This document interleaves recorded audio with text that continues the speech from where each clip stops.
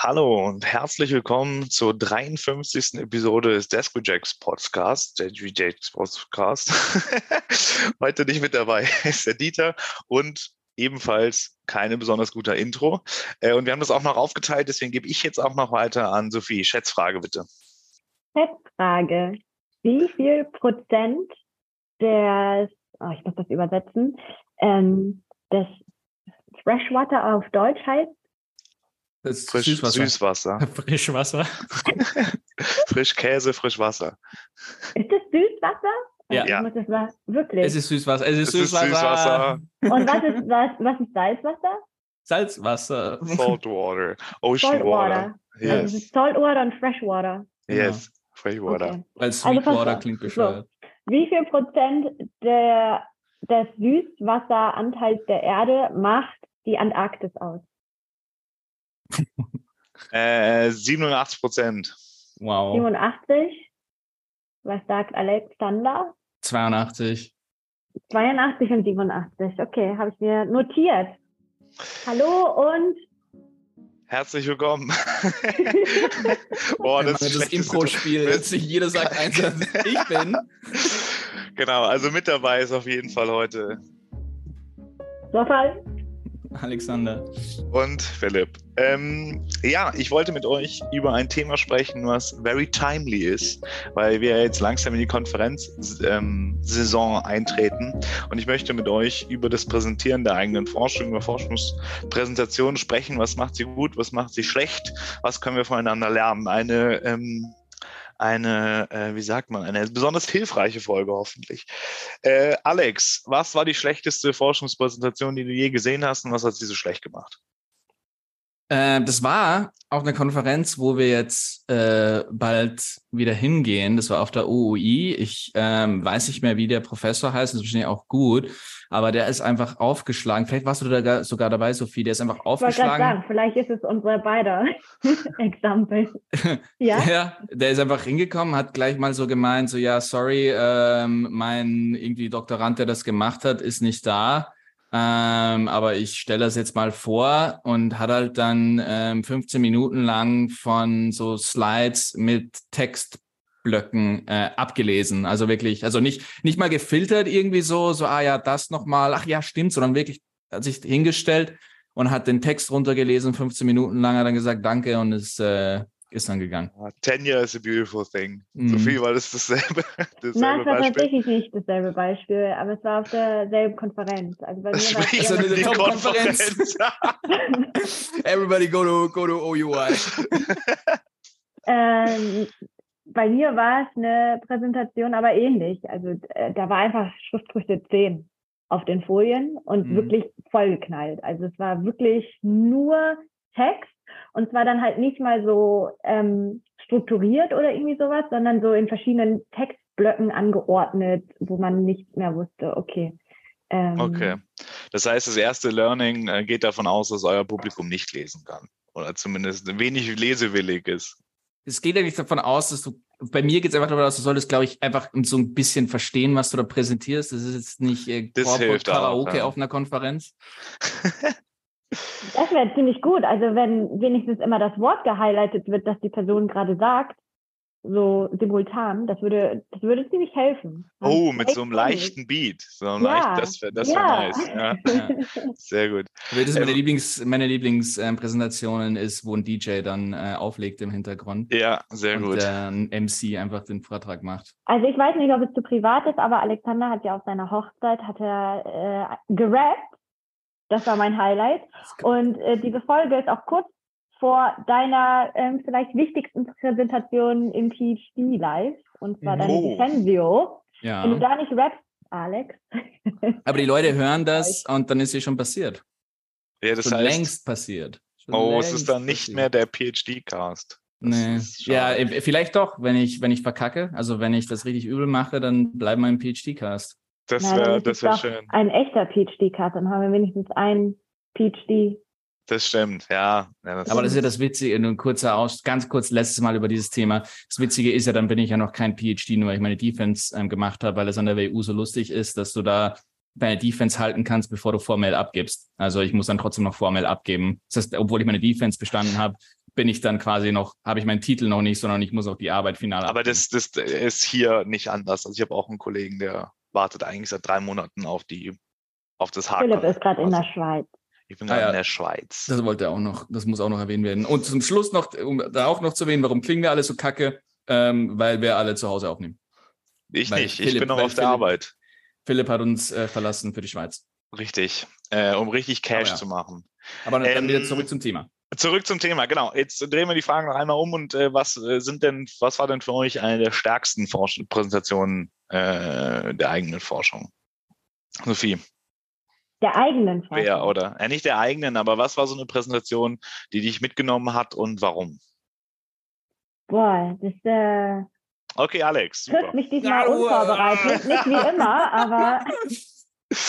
Wer hätte gedacht, dass man im Podcast reden muss? Ich fange, dann mache ich es halt. Eine Wharton-Professorin auf der AOM vor 2 Jahren, wo das einfach so geflutscht ist und wo man das Gefühl hatte, fuck, man war. Ich finde, wenn man danach rausgeht und denkt, warum hat sich das vorher noch keiner angeguckt?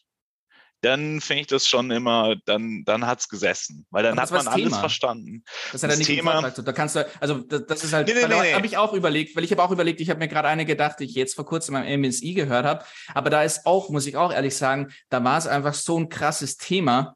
Da war es weniger also auch die Präsentationsstil, aber sowas, so dass man sagt, das war so, warum hat sich das noch keiner angeguckt? Ich finde, gut, das fängt ja dann schon vor. Aber das ist ja genau das, was man rüberbringen möchte, oder?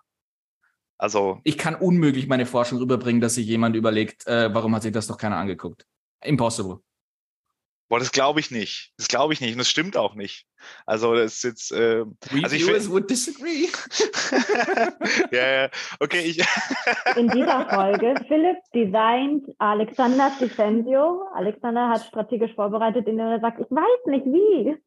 Also gut, wir machen es anders. Ich finde, dass mindestens 1/3 der Präsentation dafür investiert werden sollte, einfach der Zeit, die man vorbereitet, dass man einen richtig tighten Hook hat. Dass einfach klar ist, warum das interessant ist. Und das ist auch das, wo ich glaube, dass die meisten Forschungspräsentationen zusammenbrechen, weil Leute da nicht genug investieren. Und einfach davon ausgehen, dass das Publikum das interessant wird. Ja, natürlich ist es das Schwierigste, deswegen investiert man ja auch die meiste Zeit. Aber man muss einfach davon ausgehen, dass man das Interesse des Publikums erarbeiten muss. Und das muss man einfach machen, indem man viel Zeit in eine gute Hook setzt. Und wer da einfach sagt, ja, das hat sich noch keiner angeguckt, der hat halt einfach schon direkt verkackt. So, sagen wir jetzt mal einfach mal direkt. Ja, wie macht man das so? Also was, kannst du dich erinnern, wie sie das, also wenn du sagst, wenn du mir widersprichst, dass das gar nicht unbedingt jetzt mit der Forschung per se zu tun hat, sondern damit, wie du es rüberbringst, wie hat sie es denn, was waren so rhetorische oder Content-Elemente, wo sie es geschafft hat, das zu vermitteln? Es ist leider schon einige Jahre her, aber ein paar Sachen, die aus meiner Sicht immer gut funktionieren, ist so eine anecdotal Hook zu haben, dass man einfach ein kurzes Beispiel zeigt mit, was ist passiert, irgendeine kleine Story, also in deinem Fall, ich will es nicht zu konkret machen, aber dass man halt einfach zeigt, das und das ist in der Vergangenheit passiert, das haben wir danach beobachtet, einfach diese phänomenologische Hook zu setzen. Ich finde, das klappt immer. Sophie, ich weiß, das machst du auch. Und danach sind Leute erstmal interessiert und wissen erstmal grundsätzlich, worum es geht. Und ich glaube, was viele als Fehler machen, dass sie zuerst mit der theoretischen Linse kommen und dann irgendwie sagen, ja, das und das ist ja eine Annahme in der Theorie, aber ist es wirklich so? Ist einfach saulangweilig, das will keiner hören. Das will auch auf der Forschungskonferenz eigentlich keiner hören. Und wenn man da einfach schön sagt, keine Ahnung, bei mir jetzt im Feld Mergers and Acquisition wird viel gemacht, aber wir wissen immer noch nicht genau, warum die Performance so schlecht ist. Wir haben uns das aus unterschiedlichen Linsen angeguckt, aber es gibt einen Aspekt, den wir halt nicht kennen. Hier ist ein paar Hinweise aus der Presse oder irgendeine Story, an die sich jeder erinnern kann. Deswegen gucken wir uns das jetzt genauer unter dieser Linse an. Da zeigt sich was Interessantes. Ich finde, das funktioniert immer. Ich finde, das ist das eine. Das andere, eine Short Summary am Anfang. Paper in a nutshell. Einfach nur 4 Sätze. Wenn man unterschätzt, wo Leute sind und man selber setzt sich seit einem halben Jahr damit auseinander, und dann einfach Top-Down-Kommunikation, 4 Sätze, das ist das, was wir uns angucken, 3 Minuten. Und die Leute sind viel besser geprimed und folgen einem besser. Also das sind 2 Sachen, mit denen ich gute Erfahrungen gemacht habe. Ich glaube, ich würde deine 2 Punkte in einen zusammenfassen. Also für mich geht es um Simplicity. Also, dass man, ich meine, wie lang sind Vorträge? Höchstens 20 Minuten. Dass man da Schwerpunkte setzen muss, welche Messages man eigentlich senden will. Und ich würde sogar noch radikaler anfangen als du, Philipp, dass man halt nicht damit anfängt, okay, das wurde noch nicht gemacht und das ist interessant, weil so der Teil, hat jedes Forschungsprojekt, weil es einfach Teil unserer Kultur ist, dass man das auch begründen muss. Sondern ich würde direkt mit der Forschungsfrage anfangen und einfach in den Raum stellen, dass es schon assumed ist, dass das noch nie jemand gemacht hat. Und dann vielleicht halt später das einordnen, okay, wo knüpft das jetzt an, was wir schon wissen. Aber halt, den Tipp habe ich von Katie Eisenhardt bekommen. Das war, glaube ich, der Vortrag. Kenne ich nicht. Okay, das ist eine der führenden qualitativen... War ein Scherz. Okay, sorry. Agency Theory. Einzige, was ich von der kenne. Also, die fand ich richtig, richtig beeindruckend. Und ein Tipp, den sie mir gegeben hatte, war einfach, trau dich einfach mal Leuten deine Forschungsfrage zu stellen und zu gucken, was sie beantworten würden. Und wirklich da so offen wie möglich reinzugehen und keine Angst zu haben, dass du das direkt beantworten musst oder dass es direkt interessant sein muss oder wie auch immer. Ja, jetzt bin ich aber komplett vom Pfad abgekommen. Nee. Also ich glaube, es gibt einfach unterschiedliche Story-Patterns und man muss gucken, was für das eigene Paper gut funktioniert. Was ich meistens immer mache, ich mag gern so Gegenüberstellung, könnte so sein. Also das ist das Phänomen, wir wissen nicht, wie es ist, könnte so sein, könnte auch so sein. We don't know, but now we know. Ich finde, das funktioniert immer gut. Oder dass man halt irgendwie, eben wie ich es eben meinte, mit dem Phänomen anfängt und einfach sagt, da ist was Interessantes, was wir uns nicht angeguckt haben. Genau, und dann einfach Klarheit schaffen. Ich will noch einen Kommentar zu der Simplicity bringen. Also als jemand, der doch auch viel empirisch arbeitet und auch immer, also ich finde schon, dass immer mein Paper ein, zwei Sachen sind, die empirisch interessant sind. Ich möchte schon ein bisschen Einblick in die empirische Komplexität geben. Ich kann meistens gar nicht alles erklären, aber was ich gerne mache, ist halt, ich mache viel mit so Netzwerken. Ich zeige mal Large-Scale Networks. Das funktioniert eigentlich immer, weil alle immer so denken, geil, das ist ein Netzwerk. Zumindest glaube ich, dass sie es glauben. Edges and Nodes. Edges and Nodes, ja, und it's large scale and big data. Shoulders, Edges and Nodes, Edges and Nodes. Aber das fällt für mich unter Nice. Simplicity. Also die Message ist ja einfach, ich habe sehr interessant empirisch gearbeitet. Ja, voll. Hier habt ihr einen Einblick, ja, aber wenn man sich jetzt da drin verfängt, das jetzt auch noch genau zu erklären, wie das funktioniert und also weiter und so fort. Ich finde, das gehört in einen Vortrag, der darauf ausgelegt hat, diese Methode zu beschreiben. Und was ich auch immer bei den Methoden, sind wir schon einen Punkt weiter, die Methode muss irgendwie auch interessant und intuitiv greifbar sein. Und ich mache mal gerne ein konkretes Beispiel, an dem ich es auseinanderdrösel und dann irgendwie zeige, das ist, keine Ahnung, das ist der Textausschnitt, den ich mir angucke und so sieht es dann am Ende im Netzwerk aus. Oder bei den Board-Netzwerken, das ist eine Person in diesem Board und so fügt er sich in dieses Netzwerk ein. Und ich glaube, so jetzt bei euren Projekten müsstet ihr es selber sagen, aber ich glaube, wenn man einen Observation Point darstellen kann, das hilft, finde ich, immer sehr viel. Ich würde da dann eigentlich anknüpfen und sagen, auf einer sehr hohen Ebene, ich glaube, es gibt Forschungspräsentationen, wo es einfach schwierig ist, dieses Problem anekdotisch klar und cool herzustellen, wo man sagen, irgendwie so an einem anekdotischen Beispiel, zum Beispiel bei einer Literature Review Präsentation, die auch präsentiert werden muss, was auch ein Teil sein kann. Kann es manchmal schwierig sein, zu sagen so, hey, keine Ahnung, könnt ihr euch an den Artikel oder das und das erinnern? Und das studiere ich jetzt empirisch oder empirische Forschung ist einfacher. Ähnlich wie mit der Forschungsfrage, zum Beispiel wenn du methodisch oder irgendwas vorstellst, ist es, glaube ich, recht schwierig, da so eine Forschungsfrage in den Raum zu werfen und zu sagen, so, was denkt ihr eigentlich, ist Synthetic Difference in Difference in diesem Beispiel besser wie Difference in Difference? Komm, macht mal ein bisschen hier eure Einschätzung. Aber was ich glaube, jeder machen kann und was mich wirklich, wenn ich drüber nachdenke, immer abgefuckt hat, wenn es nicht so vorgestellt worden ist und egal bei was für ein Thema trotzdem abgeholt hat, ist, wenn man merkt, dass die Person, die da was vorstellt, man merkt, dass sie Bock hat, daran zu forschen. Und man merkt, dass in der Präsentation, dass sie selber begeistert ist von dem, was sie macht und damit eine Energie vorstellt.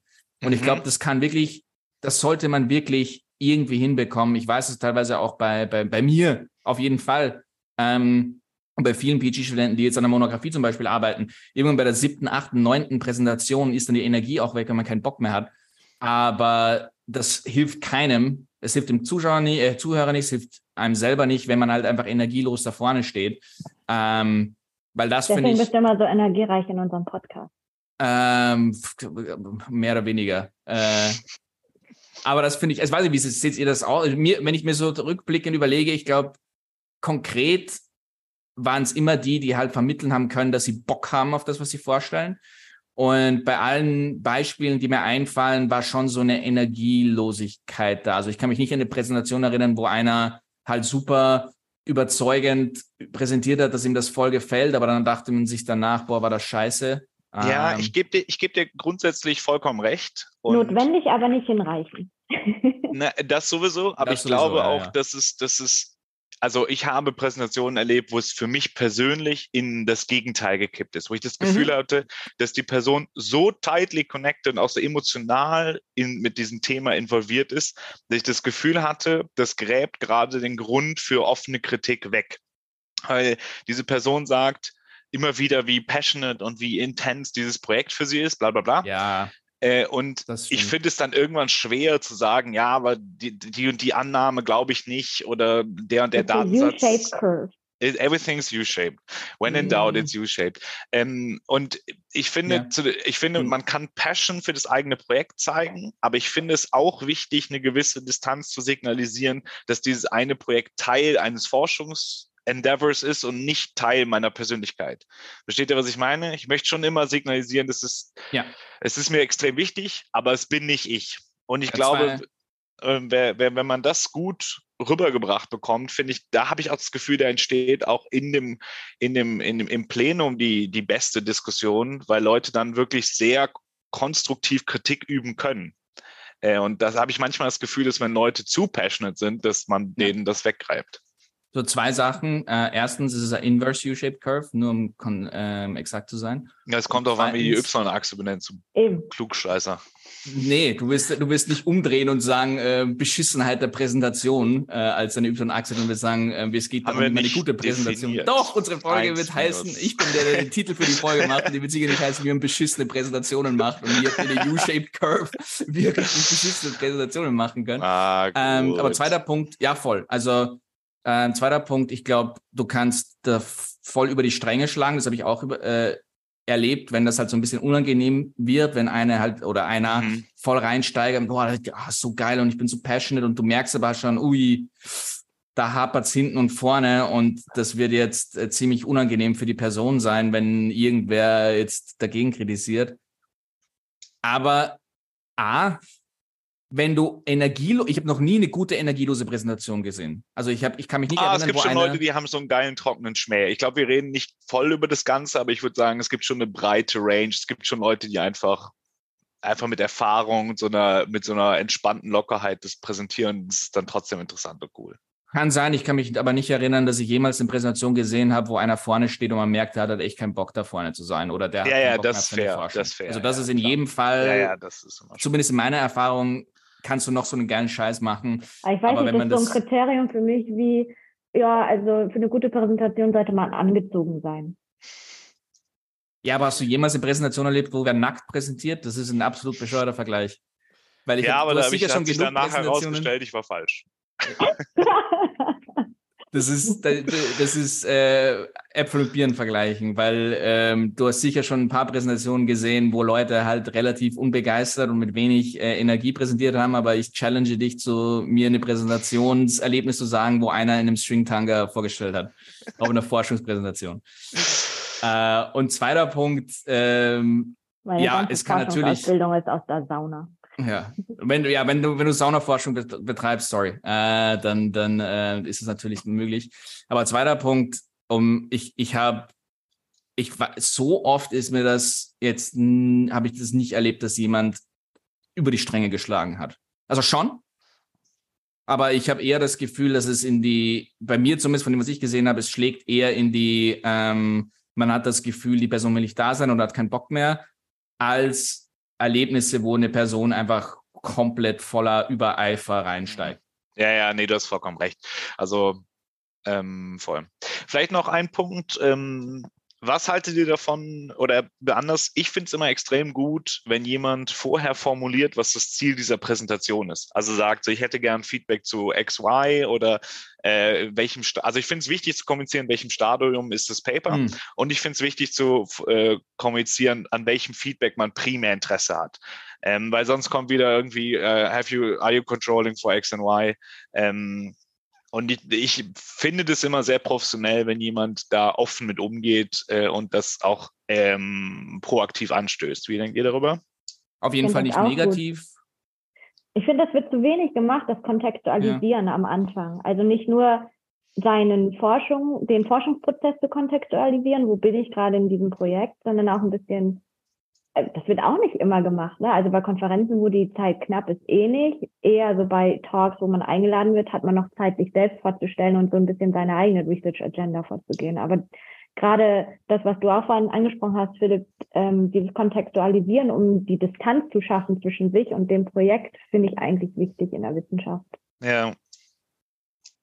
Nochmal zu dem Punkt eigene Forschungsagenda. Alter, maximal 30 Sekunden. Das wird immer langweilig. Ja, voll. Das ist immer, ja. Also nicht eigene Forschungsagenda habe ich noch nie gehört. Nicht die eigene Forschung, aber nicht des Vorstellens wegen, was ja auch viel gemacht wird. Viel wird ja einfach gemacht, okay, das macht man irgendwie so, das habe ich so gesehen, deswegen mache ich es auch.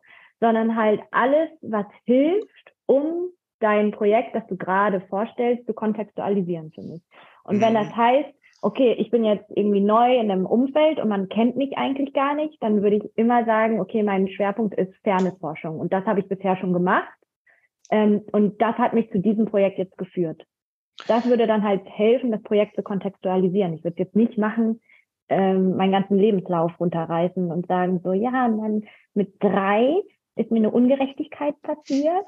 Und das nicht, aber also ich meine, bei so einem Job, also auf Konferenzen ist es unüblich bei 15 Minuten. Aber wenn man jetzt eingeladen ist, ich habe schon oft gesehen, dass Leute, die eine Dreiviertelstunde haben, bis zu 15 Minuten darin investieren, was sie alles Tolles gemacht haben, das ist immer Fahrt. Ja, aber es geht jetzt um Research-Präsentation, also ich habe jetzt als Konferenzpräsentation zusammengeschmissen. Ja, hier beides zusammengeschmissen, sorry. Weil Job-Talk ist wieder eine andere Sache. Aber ich habe noch nie gehört, dass bei einem Research-Presentation auf der Konferenz irgendwer anfängt mit, hey, ich bin der und ich forsche an den und den Sachen und das habe ich bis jetzt publiziert. Das waren eher so entweder Job-Talks oder jemand ist für eine Keynote eingeladen worden und muss kontextualisieren. Normalerweise willst du deine 15 Minuten auskosten, um dein Paper vorzustellen. Voll, aber das ist immer so die Einstellung. Ich habe jetzt tatsächlich, mache ich gerade meine Slides für übernächste Woche für eine Konferenz. Nächste Woche schon, oh mein Gott. Und die erste Slide ist tatsächlich einmal, dass ich das Projekt, das ich vorstelle, einbette in das Projekt davor, was ich gemacht habe. Also um halt zu erklären, okay, warum konzentriere ich mich jetzt genau darauf? Das wird, wenn es geht. Also das wird eine Minute dauern. Und ich glaube eben, viele Leute denken sich so, okay, das gehört ja eigentlich gar nicht direkt zum Projekt dazu. Aber ich habe halt die Annahme, dass halt Leute, die reinkommen, die sind halt mental noch nicht wirklich da und die muss ich halt erstmal abholen. Und mir hilft es persönlich immer, diesen größeren Kontext zu haben. So wie du sagst, Philipp, mir würde es auch helfen, am Anfang so in a nutshell, hierauf will ich hinaus. Also es geht nicht darum, Leute zu überraschen oder irgendwie so eine Spannung aufbauen zu müssen, unbedingt wie in so einem Disney-Film, sondern wirklich, ich will ja die Leute mitnehmen, dass sie mich verstehen und dann am Ende wirklich nicht Verständnisfragen stellen müssen, weil ich sie irgendwie überfordert habe, sondern dass man direkt in die Diskussion einsteigen kann. Mhm. Ja, ich glaube auch dieser Punkt von Philipp, dass man das explizit macht, auf was man Feedback haben will, das kann einen auch in der Vorbereitung helfen. Also weil oft, es ist gefühlt, reicht die Zeit nie aus. Wenn du 3 Minuten hast, wenn du 15 Minuten hast, wenn du 25 Minuten hast, oft rushst du dann, wenn du halt nicht ein Ziel vor Augen hast, warum du präsentierst. Und ich glaube, indem du das reinbackst gleich am Anfang, hilft dir das auch wahrscheinlich zu sagen, okay, ehrlich gesagt, wenn du reinschattest mit, ich will Feedback auf meine Identification haben, ehrlich, also das ist das, wo wir am meisten strugglen, dann wirst du auch am Anfang weniger Effort reinstecken in die Motivation und in die Hypothesis und die Theory und wirst halt dir selber mehr Zeit lassen für die Empirie und wirst dann auch genug Zeit haben, das zu besprechen, weißt du, wenn du einfach so reingehst und ein volles Paper vorstellst, wirst du vielleicht nicht genug Zeit haben, um darauf Feedback zu bekommen, was du eigentlich Feedback haben willst. Ich meine, das Problem dabei ist natürlich, finde ich, was ich bis jetzt gesehen habe, das ist im Publikum scheißegal, was du willst. Basierend auf auf den meisten Konferenzen ist es oft den Zuhörern egal, was du jetzt willst. Sie werden Fragen stellen, die ihnen im Kopf rumschwirren. Ja, und aber ich denke, und die meisten Fragen kommen immer zu, why is it important, why is it interesting? Ja. Und also wer Identification Strategies auf einer Konferenzpräsentation diskutieren will, ja, Alex, ist, glaube ich, schon falsch. Hau ich jetzt einfach mal so raus. Kommt drauf an, was für eine Konferenz du bist. Ich finde, man kann schon leiten. Und also vielleicht so als Leitsatz für mich, auch was ich den Studierenden beibringe, ist, dass es uns irgendwie näher liegt, immer induktiv zu argumentieren und halt immer so herleitend und dann kommen wir auf einen Punkt und so. Aber wenn man deduktiv von Anfang an halt sagt, okay, das ist mein Ziel, hierauf will ich hinaus und dann erkläre ich euch, warum ich das und das denke, dass es halt enorm hilft, Dinge zu verstehen und halt nicht so die ganze Zeit Leute auf die Folter spannen, okay, worauf will die oder der eigentlich hinaus? Ja. So versteht man nicht. Und dann kommen halt die ersten Fragen, so warum muss ich dem jetzt folgen? Warum ist das überhaupt wichtig? Und so weiter und so fort. Also ich glaube schon, dass man das auch leiten kann mit der Art. Also man kann Fragen auch beeinflussen mit der Art, wie man vorträgt. Ja. Ich meine, grundsätzlich ist es halt ultra schwierig, überhaupt, glaube ich. Deswegen bin ich auch mit so einem beschissenen High-Level-Tipp dahergekommen, weil ich finde, und ich glaube, das werden viele auch merken, Forschungspräsentationen sind extrem heterogen und es kommt auf wie viel Zeit du hast und in was für einem Stadion du bist und was für eine Art von Forschung du vorstellst, weil deine Präsentationen werden ja grundsätzlich vom Content her basierend darauf, wie weit du in deinem Stadion bist, immer ein bisschen anders aussehen und wirst immer einen anderen Schwerpunkt drauflegen, oder? Aber das ist eine interessante Frage. Was ist das Ziel, was ihr im Kopf habt, wenn ihr die Präsentation bastelt? Was wollt ihr erreichen? Das kommt drauf an, was für ein Stadion ich bin. Zum Beispiel jetzt für die OUI habe ich 2 Short Presentations und da will ich grundsätzlich mal die Story testen. Also einfach mal gucken, ich hau eine Story raus, von der ich selber nicht 100% überzeugt bin und möchte halt wissen, okay, was, wenn überhaupt, resoniert beim Publikum und was nicht. Und dann bei anderen Sachen, wenn es schon fast fertig oder sogar eingereicht worden ist, möchte ich keinen Feedback irgendwie zu meiner Theorie oder zu meiner Story haben, sondern zum Gesamtpaket. So, ist das überzeugend, wo hapert's? Und da kann auch dazu kommen, dass wenn jemand meine Identifikation hinterfragt, dann würde ich das gerne hören. Dann würde ich das gerne bei einer Präsentation hören und darauf reagieren können und schauen, ob das an der Präsentation liegt oder ob es da am Paper generell hapert. Ich würde dir zustimmen bei Präsentationen, die länger sind als 15 Minuten, aber mein Ziel bei 15 Minuten ist einfach nur zu vermitteln, ich mache interessante Sachen. Und teilweise sogar auch gezielt Informationslücken bei dem Paper zu lassen, dass man danach in eine Konversation treten kann. Und beispielsweise, aber ich weiß, da denken wir auch ein bisschen anders, Identification Strategy oder Endogeneity Threads wäre auf jeden Fall was ich im Nachhinein besprechen möchte, aber nicht während der Präsentation angehe. Ich würde sie maximal acknowledgen. Aber ja. Ich meine, das war jetzt ein Beispiel. Ich glaube, ich habe noch nie eine Präsentation gehalten, wo ich gesagt hätte oder gewollt hätte und reingegangen wäre mit, hey, bitte kritisiert meine Identification Strategy. Aber das kann halt ein Aufhänger sein, basierend auf dem, was du gerade machst. Wenn du einen super harten Policy-Shock irgendwie dir ansiehst und du hast und das ganze Paper baut darum rauf, dass das glaubhaft ist.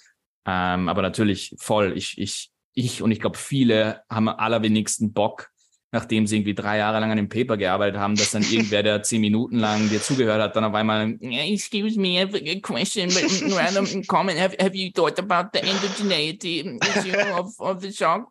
Have you controlled for the confounding of experience? Natürlich. Have you read the paper in Kruger 1994? Den Typen habe ich auch mal getroffen. Ja, Riesenarsch. Okay, ich würde sagen, total komisch. Wir sammeln noch mal ganz kurz in der Zusammenfassung. Andernfalls laufen wir aus der Zeit. Oder Alex, gibt es ein Werbesegment heute? Nope. Okay, dann sammeln wir die Ergebnisse. Also, wir hatten investiert ausreichend Zeit in eine interessante Hook. Sophie, wir hatten Top-Down-Kommunikation, dass man erst sagt, was man gerne, was man vermitteln möchte und die Leute nicht so auf die Folter spannt. Alex, wir hatten, dass man klar macht, was man eigentlich von dem Publikum möchte und das auch bereits in der Erarbeitung der Präsentation eindenkt. Der gibt sich richtig Mühe heute, Philipp. Ja. Wow. Fällt euch sonst noch was ein? Anecdotal Evidence. Anecdotal Evidence, genau. Ja, und ein bisschen genau transparent machen, was da eigentlich passiert. Ich hatte zum Beispiel jetzt eine Präsentation, es war halt eine Simulation Study, das ist echt schwer zu vermitteln, aber er hat noch nicht einmal dieses Game gezeigt, was diese Agenten spielen. Und zwar wirklich alle sind so krank im Dunkeln getappt. Einfach zumindest einmal zeigen, ganz simpel, was passiert. Das finde ich super wichtig. Ja. Mir ist noch wichtig Simplicity. Das trifft auch damit mit, man kann nicht alles in den 15, 20 Minuten abdecken, sondern ich bin auch eher der Meinung, okay, ich will Leuten zeigen, dass ich an was Interessantem arbeite. Ich will sie neugierig machen. Ich will schauen, ob die Fragen, die ich mir stelle, auch die interessanten sind, ob das andere Leute auch neugierig macht. Genau, aber ich kann halt nicht erwarten, dass, weiß nicht, 2, 3 Jahre Forschung in 15 Minuten komplett verstanden wird von Leuten. Ja, also Simplicity gehe ich voll mit, aber einmal die Box aufmachen und die ganze Komplexität dahinter zeigen, dass da noch mehr ist. Guck mal, das kann ich alles. Mal, das könnt ihr gleich mit mir besprechen. Aber stellt euch bitte eine Schlange, weil es wollen immer mehrere Leute mit mir danach noch reden. Genau. Meldet euch mal bei dem Softball an, die koordiniert das dann, wann ich mit wem spreche. Genau. Ich habe eine Kalendi-App. Ich finde schon vermitteln das Gefühl, dass du willst, dass Leute mit dir reden. Ah ja, voll. Genau, vermitteln das und dass du selber schon das nicht so ganz uninteressant findest. Ja. Das ist dir schon. Es muss jetzt eben, wie Philipp gesagt hat, du musst da nicht reingehen mit I'm so excited, this is my live stream. Ja. I'm putting a part of my heart on stage. Please don't rip it apart. Natürlich kann man da voll über die Stränge schlagen, aber also mir ist das schon wichtig, dass da nicht einer vorne steht und so. Man hat das Gefühl, der will einfach nicht drüber reden, will nicht angesprochen werden drüber und möchte am liebsten sofort wieder in die Hotelbar. Alex, so, Leute, jetzt habt ihr nochmal so eine 10-Punkte-Liste, die 500 andere Leute vorher schon gemacht haben und viel besser und strukturiert, aber hier habt ihr aber nicht als Podcast Ohren. Auf Deutsch. Und nicht von uns. Find your niche. Und Alex, Memes. Ich weiß, dass du Memes in deiner Präsentation hast. Machst du das für jede Konferenz oder machst du das selektiv nur bei den mehr mimigeren Konferenzen? Mein Professor hat mir gesagt, ich soll es nicht für die Defensio machen. Er hat mir extra vorgewarnt und gesagt, so bitte für die Defensio ein bisschen professioneller. Okay, wir sind hier nicht bei 9gag, hat er dann gesagt. Ja, quasi, ja.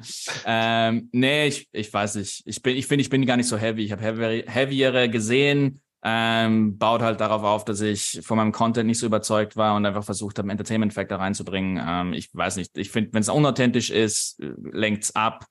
Wahrscheinlich würden viele Leute sagen, bei mir lenkt's auch ab, andere finden es cool, es ist Geschmackssache. Also das würde ich ungern als irgendwie sagen, hey, macht's funny oder seid irgendwie so edgy. Ich finde das, wenn das deine Persönlichkeit ist und es zum Thema passt, by all means, aber This is how you perceive yourself, funny und edgy. Ja, oder? Schon edgy, doch. Ja, edgy Super. und agile. Ja. Gut, Sophie, wie viel Süßwasser ist in der Antarktis gebunden? Also, Alex hat gesagt 82%, Philipp hat gesagt 87%. Ihr seid beide über dem Wert. Und zwar sind 70%. Naja, come on, aber ist nicht schlecht von gegessen. Earth Freshwater, aber 90% of its ice, also von der Erde. Ja, okay. Genau. Und die Daten sind von der European Space Agency und geil, das sind so Geodaten mit so Satelliten, das ist super. Geil. Ja, das ist richtig, richtig cool. Anyways, danke, dass ihr zugehört habt. Bitte folgt uns doch auf Instagram, Facebook, Twitter. Wir wissen noch nicht genau, wie es weitergeht, ehrlich gesagt, aber haltet mal die Augen auf, Ohren. We'll go out with a fizzle. Bitte? we'll go out with a fizzle, not a bang. Irgendwann kommt aber keine neue Folge. The Drizzle. Went with the Drizzle. Wenn euch der Podcast gefällt, könnt ihr ja zumindest mal wenn euch der Podcast bis hierher gefallen hat, abonniert uns und schaut, ob noch was kommt. Ja. Overcast, Spotify gibt es uns ebenfalls. Das Intro, Outro und die Werbemusik war von Blue Dot Sessions. Produziert wird es von Alexander Staub. Das Logo ist von Stefan Kardosch und vielen Dank an das WU-Team für den Zoom oder das Zoom-Tool, über das wir gerade sprechen. Naja, egal, Audio-Gags, ne? Ja. Best. Alex, so. Ich wünsche dir viel Erfolg bei der Defensio, genauso wie alle unsere ZuhörerInnen, und wir sehen uns erst im Juli wieder. Bye bye. Bye. Au revoir.